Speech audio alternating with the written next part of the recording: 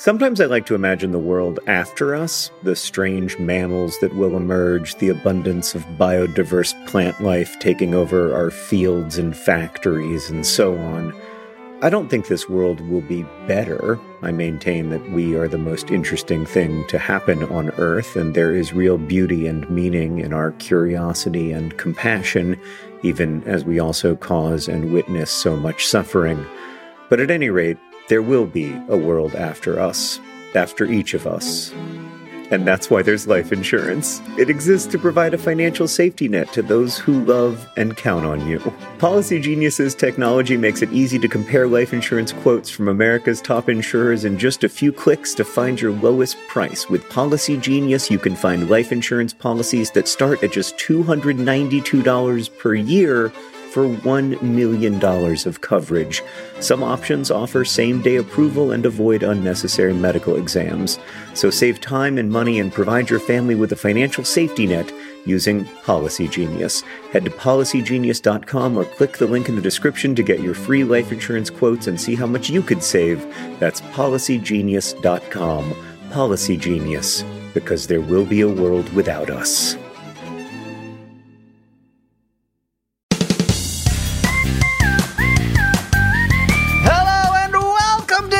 Hank and John. Or as I prefer to think of it, Dear John and Hank. It's a podcast where two brothers answer your questions, give you dubious advice, and bring you all the week's news from both Mars and AFC Wimbledon. John? Yeah. John, I hope that, because we're recording this before the inauguration, but I hope Joe Biden showed up to the inauguration as this is coming out, because otherwise that would be an unprecedented situation. I would have laughed harder at that, Hank, if it felt like a joke. Yeah. So as usual, we are recording our podcast significantly in advance. And usually I feel very comfortable doing that. Right now, I just need everyone to know that we are in a different time than you are. I haven't felt comfortable with the 6-day lag in at least 10 months, I have to say. But I feel especially uncomfortable with it now. Hank, in general, I think that we need to focus on some evergreen questions, because the truth is, who knows when this is coming out? And that brings me to the first issue that our podcast is facing. Yeah. Usually we save the corrections and comments for the end of the podcast, but Elise wrote in. But John has been obsessed with this for weeks. I have. So I have. Elise wrote in and said, Dear John and Hank, in an episode of the pod from 2018, you said that if we had a new president, it would mean that Benjamin Harrison would be the exact middle president. While this is probably the least important thing right now, it genuinely is, Elise. Thanks for pointing that out. Is this a reason to celebrate? Thank you, Elise. I'm not even sure why John's been obsessed with this, but he's been talking about it for weeks. And I still don't know why I'm obsessed with it, Hank? No, tell me. Because whether Benjamin Harrison is the exact middle president right now depends on one huge factor. Do you consider? I can't believe that there is one.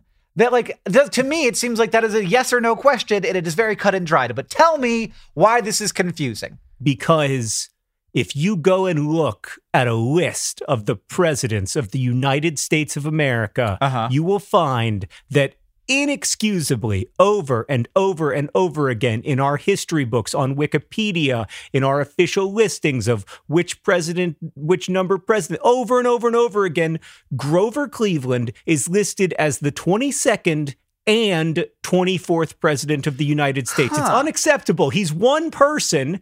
And yes, he was president, and then Benjamin Harrison became president, and then Grover Cleveland became president again. He's one person. Okay. He does not get to be two presidents. I think you're right, because Ronald Reagan wasn't the, 39th and 40th president of the United States, I'm guessing which one he was. Simply because he was reelected, correct? Yeah, he's just the one of those. And so whether or not Benjamin Harrison is currently the middle president depends on whether you define Grover Cleveland as having been the 22nd president when he began being president, or the 24th president when he finished being president. And I should say That I guess I should say when he finished being president up to the present, because we do not know, Hank, in the future if we're going to be able to like resurrect old presidents and reelect them. That does not seem out of the realm of possibility to me anymore. It's possible that the United States of America is going to vote for the animatronic Grover Cleveland that plays at Disney's Hall of Presidents to be president. Yeah. I don't know. What? Okay. All I know is that he can't be both the 22nd and the 24th president. It's unconscionable. Now I want to run the numbers and be like, okay, we're going to have a president off and all the presidents are going to run against each other. We're going to decide who the best one is. And that's going to be better than any rando we pull out these days, especially gestures broadly the situation. So just let's pit them all against each other. Like it's the Sweet 16 or whatever they call it, the Magic 32. Yeah. What do they call it in basketball? I believe that is correct. Yes. The old Magic 32, followed by the Super 16, followed by the Great 8. It's actually Great 8 is so much better than what it actually is, which is Elite 8. Ugh. I know. And then there's the Final Four, which is a very good catchy thing, but they don't have anything to refer to the last two, which I've always that's another, while we're talking about things that I find problematic. Well, isn't the last two just the final? Yeah, but if you're going to have like the Sweet 16 and the Elite 8 and the Final Four and not have the Final 2. Right. I find it confusing. Because I guess the Final Four is the semifinals, and then the finals are the finals. So if you got a name for the semifinals, you should have a name for you decide now. John, you are in charge. What is it called when the final two basketball teams face off? The Soo 2. I didn't like it. Hold on. The Mr. Magoo 2. I think you're going to have to. It's a new film coming out from Disney.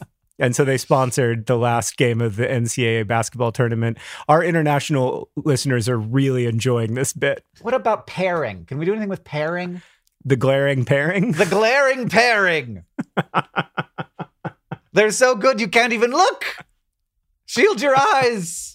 They sink them all. Oh, Hank, before we get to questions for our listeners, I just want to go through one more correction/comment that we got from Izzy, who wrote in to say, "Is that it?"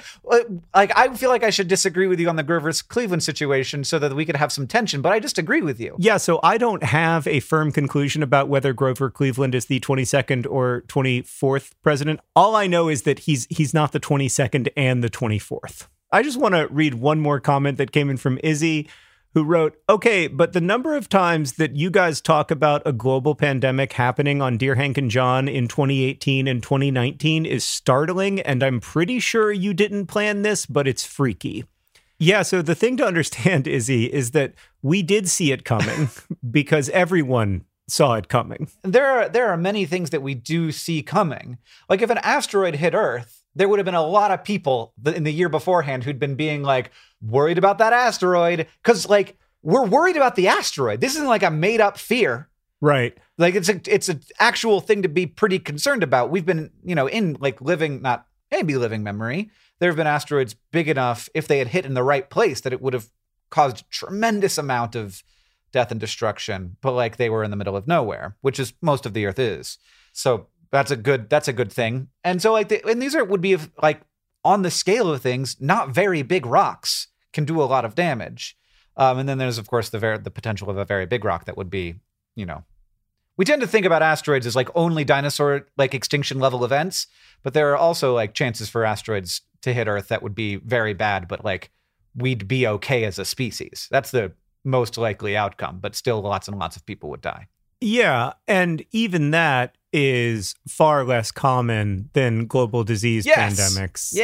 Way less from likely. Novel viruses that make the jump from animals to humans and starting a novel disease pandemic. Like that is common. I mean, it's really quite common. Mm-hmm. It's happened several times in my life. Right, and it is a relatively common phenomenon. And this is what bothers me so much, actually, about the conspiracy theory that Bill Gates like caused COVID or saw COVID coming, right, because he gave a TED talk in which he said we are not prepared for the next devastating global disease pandemic, which reflected not just the thinking of Bill Gates, but the entire public health community was in absolute agreement that we were not, and by the way, still are not, anywhere close to prepared for the next devastating global disease pandemic. And now we are living the consequences of that inevitability. The next time there is a devastating global disease pandemic, and there will be a next time, we will have a choice about whether or not we became more prepared as a species. Yeah. Preparation as a species doesn't just mean building resilience in the healthcare system. It also means having a stronger healthcare system for everyone around the world so that we can more quickly identify these disease outbreaks and more quickly control them, especially in impoverished communities. It means having a public health infrastructure that isn't gutted by governments every 4 to 8 years, depending on who's in power. And it means lots of other things. But we didn't see it coming, except insofar as everyone saw it coming. Yeah. And it's the most likely bad thing. It's just the most likely bad thing. What's your next one down, John? I mean, the problem is for me, infectious disease pandemics are like my first 7 because we've just had one version of it. Right, there's a lot of different shapes. Yeah, totally. It's like saying like, what are you afraid of other than shapes? And I'm like, well, I'm afraid of triangles and rectangles and circles and cubes. Like for me to get past shapes takes forever. But I guess like my next level one would be a catastrophic collapse of the financial system, especially if a country like the United States were to default on its debt, or the overall credit market in the world were to freeze in a way that central banks couldn't unfreeze. That would be very, very, very bad. So that's my second one. I feel like we are deeply reliant on a global financial system that even the people who run it aren't totally certain of its steadiness. Mine is power grid collapse. That would also be bad. I do worry about that one. Either caused by cyber terrorism or physical terrorism, which could also do it, or solar flare, which could also do it. Yeah. And especially if that happened in a place where the grid wasn't particularly strong and the populace is really reliant on climate control of the indoors to survive, which isn't so much the case here. Like we can live for a pretty long time in most places in the US without electricity. But if you're in a place where it's very hot, that can sometimes not be the case. Yeah, no, there are a lot of things that can go wrong. And the last year has, I think, made us all more conscious of them. It's also important to remember that we can work together to minimize the cost of these big events. Yeah. I mean, we didn't do a good job of that in the last like 10 years. And that's part of why we're having such a difficult time right now. Yeah. It's really hard to invest in things, especially if you haven't seen them in a while or have never seen them. Yeah. It's just hard to get the political will to get the money into the places to, I don't know, plan for an asteroid. Actually, you know, we're doing, it's funny, like we see now a lot more of these stories where like this asteroid's going to pass close to Earth. And it's like, that's scary. That's such good news, because it used to be that those asteroids would pass close to Earth and we'd have no idea. Now we know, like we have systems that are tracking asteroids now in ways that we never had 10 years ago. And so this is like we are now at the point where it is possible that if there is an asteroid that threatens Earth, we might be able to do something about it. This isn't like when those 2 movies came out, Armageddon and the other one, Deep Impact. Yeah. At that point, we couldn't have done anything. Right. We just would have been sitting here being like, well, we have 2 days. Oh, that would be a bad 2 days. Be a bad 2 days. I'd probably just spend it doom scrolling. Yeah. That's how successfully the internet has hijacked my consciousness. Let's move on to questions from our listeners. Okay. This first question comes from Michael, who writes, "Dear John and Hank, can you settle a bet for us?" The second person in us is never defined in this question, which I kind of like. I'm 38 years old and I have an iPhone that still unlocks with my finger. Let's say I time travel back to 8-year-old me. Don't ask how, it just happened. After calming 8-year-old me down and explaining what an iPhone is, would 8-year-old me's finger still be able to unlock my phone? And if yes, what would be the age difference I'd have to time travel back to where my finger would no longer be able to unlock my phone? It's not a huge bet or anything, just whose name will go first in our podcast. Thanks. So we have to come up with a answer. Yeah. But I don't know enough about this to be able to answer you. If it's looking at like I don't know enough about either of the things. Like, yeah. How does your fingerprint I know that your fingerprint stays the same as you age, but like, does it expand or does it like... It has to. Well, it must expand rather than like add edge. It just gets bigger. Like the space between the rings gets bigger. So I guess that's why I think that there's no way it would work, because it has to partly rely on the space around the rings, I think. Maybe, or maybe it's just about like, it's just comparing the difference between the rings, in which case, and like the shape overall, in which case it would still work. So not the size, but the shape. So like a circle is a circle no matter how big it is, kind of situation. So you don't have an answer? No, I have an answer because they need an answer, because they need to name their podcast. And so I'm just going to like say, even though I don't know that this is true, that yes, 8-year-old you would be able to unlock it, but 4-year-old wouldn't be able to. Or baby you. Okay. Now I could actually answer this question. It's just going to take me. Well, Hank, don't worry. There's no need to answer it because we will get letters. It's going to take me 10 years. I'm going to program a iPhone to open with Oren's finger. And then 10 years from now, I'm going to test it. I mean, imagine the equivalent in my life is if a 68-year-old man ran into my house screaming and was like, I need you to put your finger on this thing. And I looked at him and I was like, you look like the oldest me I've ever seen. And he was like, put your finger on the thing. And I was just like, I bet I could beat you up. You look old. And no, I would just be like, I have so many questions that aren't related to this question. Like I want to know how are things? I mean, honestly, what's it like up there in 2051? I mean, are y'all okay? First off, I would just be delighted to know that I'm still there. Wouldn't it be great? Because like that way, it's not like, John, do you want to find out if you died? Because that, you don't. Right. I bet you're a person who would rather not. Is that right? Oh, yeah. I don't want to know. Do you want to know? Oh, yeah, I totally want to know. Oh, gosh. No. I would, because if I knew, I would just spend a lot of time worrying about it. I would spend so much less time worrying about it. Oh, no. Because I wouldn't need to worry about it. Because I'd know when it was coming. That's great. Hank, that's one of the things I admire about you. Rational worry. Yeah. What was the question? Oh, right. Yeah. If 68-year-old me came back from the future and wanted to talk to me about technology, I would say like, listen, I'm happy to put my finger on that phone, but I've got about 25 questions. Number 1, how many titles do Liverpool win in the next 30 years? Number 2, oh my God, how's the family? Okay, this next question comes from Ivan, who asks, Dear Hank and John, when did we start to count seconds and minutes? Obviously, we've been counting hours for eons. No, we haven't. But minutes and seconds? It seems like unimportant for someone in the Middle Ages, but very important in modern times. Did we have other measurements before? Pumpkins and penguins, Ivan. I did a little bit of research on this, John. And yeah. First of all, the question turns out to be not that interesting.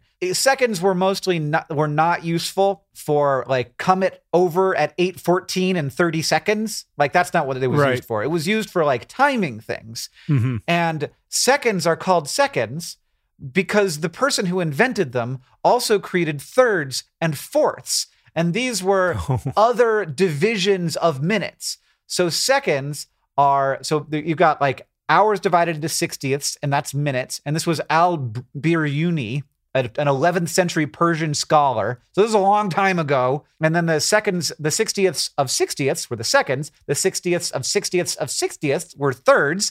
And this is getting hard to say, but eventually you also got fourths. And he had all of these things. And it was mostly like an academic exercise rather than like being useful. Mm-hmm. But yeah, he created milliseconds and he called them thirds. And I'm like, why don't we call them thirds? So that's why they're called seconds. But aren't there 100 milliseconds in a second? You're right. Which there is are. One of the things that's always frustrated me. Yes. I think we should go back to that old way of using thirds. Well, yeah. we have 60 minutes and then 60 seconds and then inexplicably 100 milliseconds. Well, this is how it all is, John, where we've messed everything up. Yeah. It's like the existence of the word 12. Right. I'm like, what? Yeah. We had like every other word for a letter follows a system. Not 11. But 11 and 12 are like, that'd be super weird. I've always liked 11 because it just seems so bold, you know? Like 1 teen is such a good number. There's nothing wrong with it. It's not hard to pronounce. There's nothing, but it was just one of those moments where our ancestors went to a place of joy and wonder and serendipity. And they said, sure, we could call it 1 teen, but why not call it 11? Do you know why we think 11 and 12 exist? Why? Because a lot of other cultures were base 12. And so they would start counting, they would switch over at 12 instead of at 10. So the way that we actually still operate in base 12 sometimes when we say 1 dozen, 2 dozen, 3 dozen. Right. And so like in that way, we're counting in dozens. Now we're not able to do that at a more granular level than like one individual unit, except for like half dozen. And also like mathematical reasons why 12 is a good number, because it's divisible by a lot. So you could like, that's why we have 6-packs and 12 eggs in a carton and stuff, just because it's easier to stack up in different ways. We talked in 12s a lot. And so we had the word 12 before we needed the word 13. Oh, interesting. That's pretty fascinating. I'm a little worried that you're lying to me. No, but that's great if it's true. No, this isn't like, we don't like remember that this happened. Isn't like somebody wrote we just down kind of that it pieced happened. it together. Yeah. Similar to how we pieced together the fact that it appears that most European languages had a direct word for bear that became taboo to say out loud, and so now their word for bear is sort of what you know who is to Voldemort. Right. And so our word for bear is just brown. I love that linguistics detective work. Yeah. Like, I would have been a bad linguist, but I would have been a great linguistic detective. Yeah. And it's fun because it's also like it's mathematical in this case, where Sumerians were all base 60. And so they counted in base 60, which is why we have 360 degrees in a circle. And it also is divisible by 12. So that's why we have 12 hours in a day. Interestingly, the ancient Greek people, I think we have more than 12 hours in a day. Well, so this is a thing. We used to only have 12 hours in a day because in ancient Greece, they adopted the 12-hour day, 12-hour night, but they only adopted the 12-hour day and kept what they had as a 4-hour night. So they already had 4-hour nights. So ancient Greeks... So they had like a 16-hour day? Yeah, but the nighttime hours were longer. That actually, I mean, I'm not proposing that we go back to that system, but I'll tell you what I like about it. The night hours are longer. Like, they do pass more slowly. Yeah, you don't have to think about them as much. It's not like you don't have to be at like a place at a specific night hour. Yeah, especially pre-industrial revolution. Like, you could say, like, I woke up at 2 o'clock in the morning and people would be like, oh, my apologies, regardless of whether that's 2 or 3. Yeah, not super important. It's sort of equally discombobulating. Yeah, and the nighttime hours were based on the watches of the military. So if you were in the military, you'd have first, second, third, fourth watch. Oh. So those remained their nighttime hours but the Babylonian hours were better for the daytime. That's fascinating. We put it all together, man. And everything that we base our little world on, somebody came up with it. Yeah, it's a nice reminder that really history isn't made by individuals so much as it's made by huge blobs of people moving this way and that. Mm-hmm. All right, Hank, let's transition to this question from Ellie because it's very important. She writes, Dear John and Hank, why on earth would a bathrobe ever have a hood? If I'm getting out of the bath or shower, Ellie, gross. Nobody takes showers. It's like getting pelleted by millions of water bullets. You are the weirdest. Then my hair is wet. Yeah. I'm not weird. Lots of people prefer baths. You should see our inbox, Hank. I get a lot of support from my bath taking. I took a bath with a new kind of bath bomb. Oh, no. Okay. I'm not going to say their name because they don't sponsor the show. And you gotta, we're an independent podcast now. If you want to get a mention, you got to either be a listener or pay us. The level of relaxation I reached, even amid a time when my body is holding a lot of, just to be frank with you, Hank, this is going to surprise you, but right now my body is holding a lot of tension.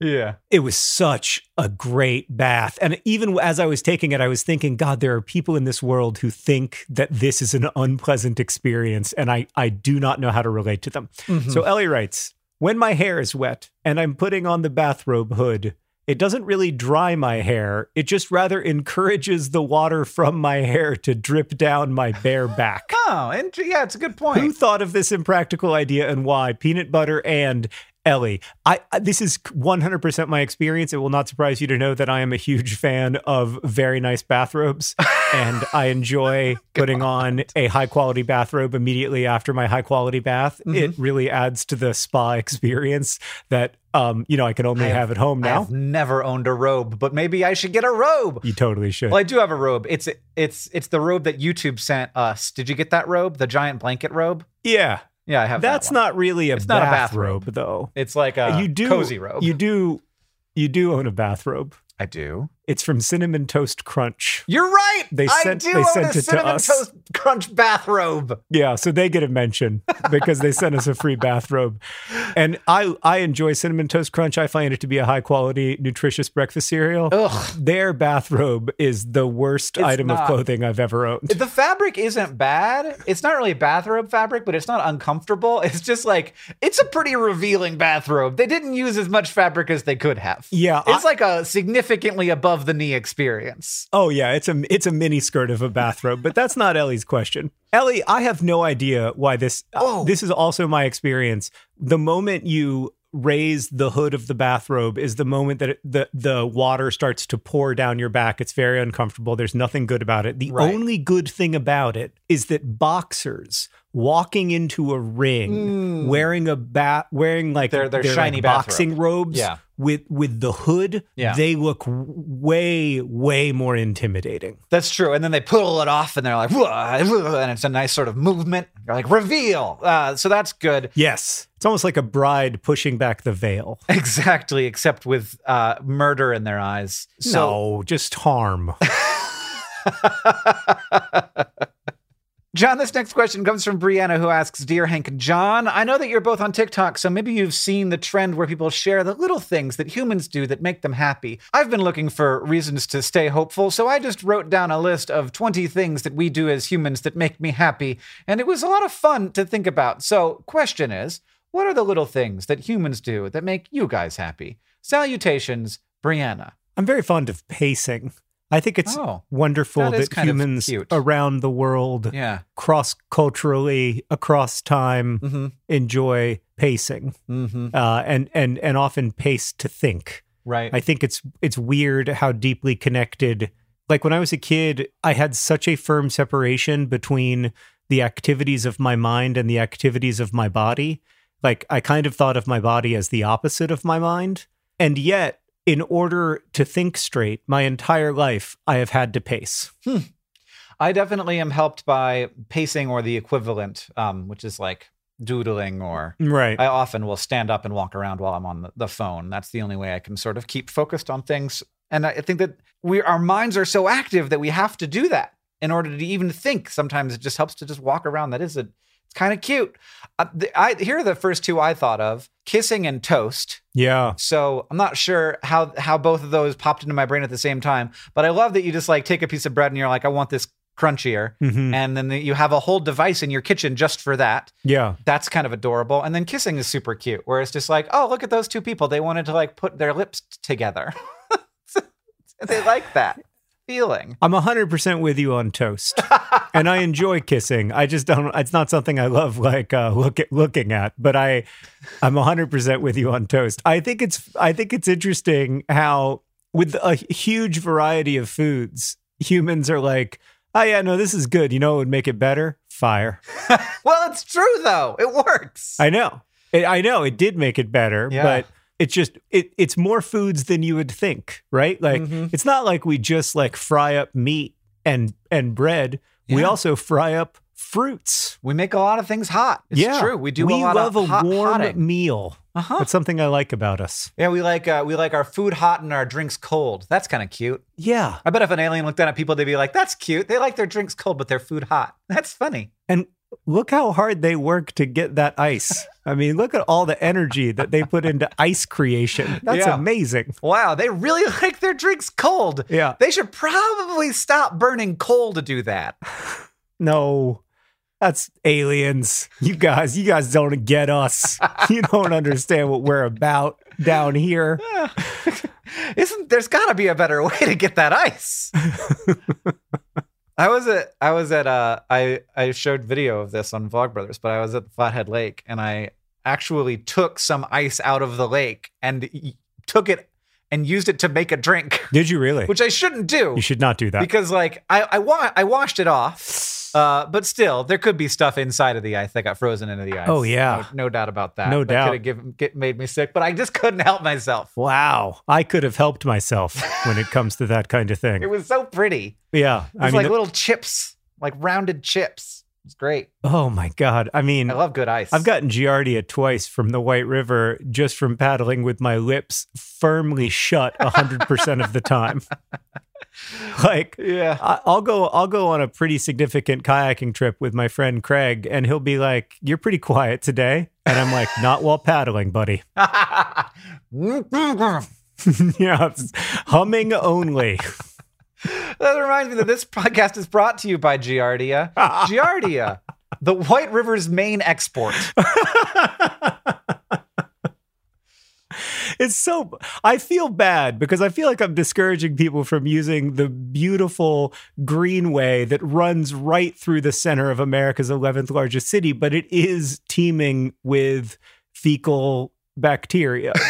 That's just a reality. Today's podcast is also brought to you by Grover Cleveland. Grover Cleveland, either the 22nd or the 24th president of the United States, not and never both. He is just one man. This podcast is additionally brought to you by Sexagesimal.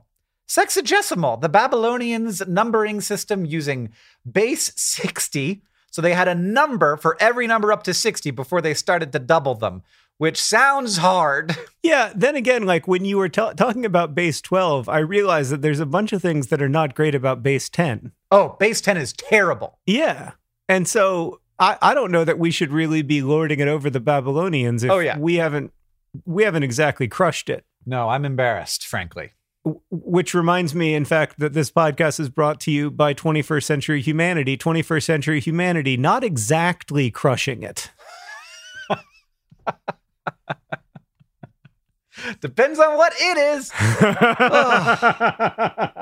This episode of Dear Hank and John is brought to you by ZocDoc. Look, there are, I think it's fair to say, some imperfections in the American healthcare system, but there are ways that it actually has recently gotten easier. I don't compromise on a lot of things, but I do not love feeling like I can't find the right doctor for me. And I've gotten very lucky that I have found some good doctors for me. When it comes to your health, there shouldn't be compromise. Don't go back to that one doctor who uses your appointment to catch up on the latest headlines / their family group chat / their crossword puzzles just because they're available right now or they happen to take your insurance. Instead, you don't have to keep going back to a doctor who you don't like. You can check out ZocDoc, a place where you can find and book doctors who make you feel comfortable, who listen to you, who prioritize your health, and you can search by location, availability, and insurance type.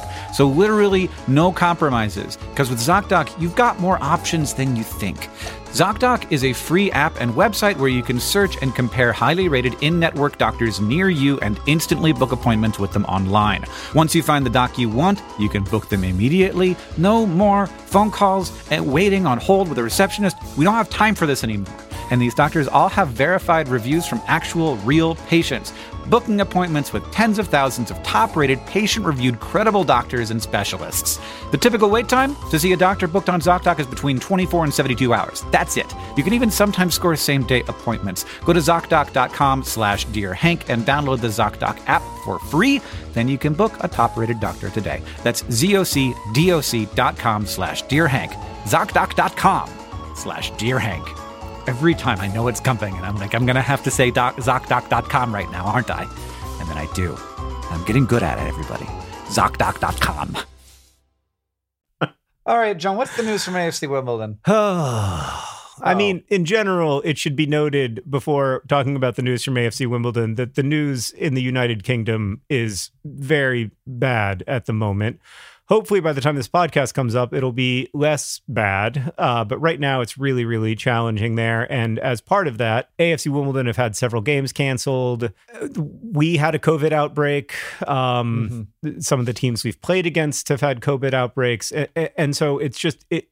the season is continuing, and we are continuing to lose games right on schedule, but it's just such a mess that it's a little hard to talk about the results on the pitch and not acknowledge that it's all being profoundly shaped by this much larger global human challenge. Yeah. We did sign a new goalkeeper, so we've got that maybe going for us. Reading, which is, I think, a team in the 2nd or 3rd division, they have loaned us a goalkeeper named Sam Walker. He's 6'6", which is great. I mean, that's a good height for a goalkeeper. The nice thing about a tall goalkeeper is there's more of his body that can block the shots at any given time. Yeah. Like the perfect goalkeeper, would be like about 8 feet tall and 16 feet wide. And Sam isn't that, but he's something I love about hockey is that they just kept making the pads for the goalkeeper bigger. Yeah. And their gloves got bigger until eventually they had to be like, okay, we have regulated exactly the size that everything can be. Yeah. That reminds me that I sat next to and I hope he doesn't listen to the pod, but I sat next to the goalkeeper for the Chicago Blackhawks at an IndyCar event a while back. And I mean, he looks like he's in shape. Yeah. But he looked about like me, I would say, like a little fitter than me, but not a lot. Well, they don't skate around real fast. He's not they have to be extremely fast. They're like drummers. They're built like drummers because that's their main thing. Right. They have to move quickly. Yeah, they got those fast twitch muscles. Yeah. Anyway, Sam reports, and I found this very encouraging. I have not been relegated yet. I know what it takes to be down. When the pressure is on, it's about staying organized, competing in every game, and picking up the results to propel yourself away from the danger zone. Sam, I want you to take that message and get it into the hearts and minds of every single AFC Wimbledon player, because if there is a rest of the season, it's going to be very hard not to get relegated, and we are counting on your beautiful, lanky arms to get us there. Yes. I cannot wait for the hockey season to start. It starts in 2 days. All right. I'm happy for you. What's the news from Mars? So you will have heard me talking about the InSight mission, which is the one that's studying the interior of Mars and the Mars quakes and had the heat probe that is still broken. Yeah. That landed in 2018. The heat probe they've been trying to fix it for that whole time. It appears, they didn't say this outright, but it appears that they are focusing less on that portion of the mission. So they are renewing the mission. So basically Mars, like all space missions, have sort of this is how long we think the mission's going to go for sure. And then we'll assess how it's gone and decide whether to continue the mission. So InSight has just been extended, but it looks like the heat probe portion of the mission is being basically not as much extended. So we've given up on it, is what appears to be the case. But the rest of it's all doing its thing. Yeah. And it's doing it very well. There's already some data that's been published about it. NASA also extended the Juno mission, and that'll continue into 2025, which will be, or whenever the spacecraft just stops working, whichever of those things happens first. Yeah. So it's mission extension time over at NASA. So that's what's going on. Yeah. Well, sad news, but also happy news. It's great that it's still going to be there doing the majority of its work. Yeah, it would have been cool if they'd gotten it to work, but they didn't. Yeah. But life is full of disappointments. And speaking of which, before we get corrections, I actually need to correct something from earlier in this very podcast. Okay. I have successfully Googled the former Chicago Blackhawks goalkeeper in question, who I sat next to. And I have seen him now in a shirtless picture that he posted, and he does not look like me. He does no part of him looks like any part of me. We have very different physical appearances. Just in case you're wondering. In case you are concerned. If you were worried that John was doing a Kumail Nanjiani thing and underneath his shirt he was actually freaking Wolverine. No. Maybe someday. Maybe someday. I feel like the window to that might be closing. I'm not sure that you can really pull that off at 47, but just keep going as long as we can. I'm not. Well, Kumail is 42, so apparently I could do it. No. But I'm not going to because I'd rather not. Good for you. You got to know where your priorities are. Yeah. But the main thing to remember is that the mind is not separate from the body. Yeah. I'll just try and keep it a little bit healthy. There you go, Hank. Keep it going. It's all about incremental change. Now, it's not about trying to make dramatic overnight changes. Absolutely not. It's just can you take some steps forward? Can you? My therapist, I said recently, I just have to get through this, and she said, it's something that you need to move through. And I found that very helpful because it's more about enduring difficult times is more about moving through them, because you are moving, even though it feels like, or to me anyway, like I'm not. It feels like time has stopped. But we are moving through them, and we will continue to do so. Absolutely, John. Thank you for making a podcast with me. No, it's always a pleasure. I mean, not always, but it was this week. We're off to record our Patreon-only podcast, This Week in Stuff, where we're just going to talk about some things that are making us delighted, happy. We're finding respite in these days. And you can find out about that at patreon.com/DearHankandJohn. This podcast is edited by Joseph Tuna Medish. It's produced by Rosianna Halse-Rojas and Sheridan Gibson. Our communications coordinator is Julia Bloom. Editorial assistant is Devoki Chakravarti. The sound you're hearing right now and at the beginning of the podcast is by the great Gunnarolla. And as they say in our hometown, don't forget to be awesome.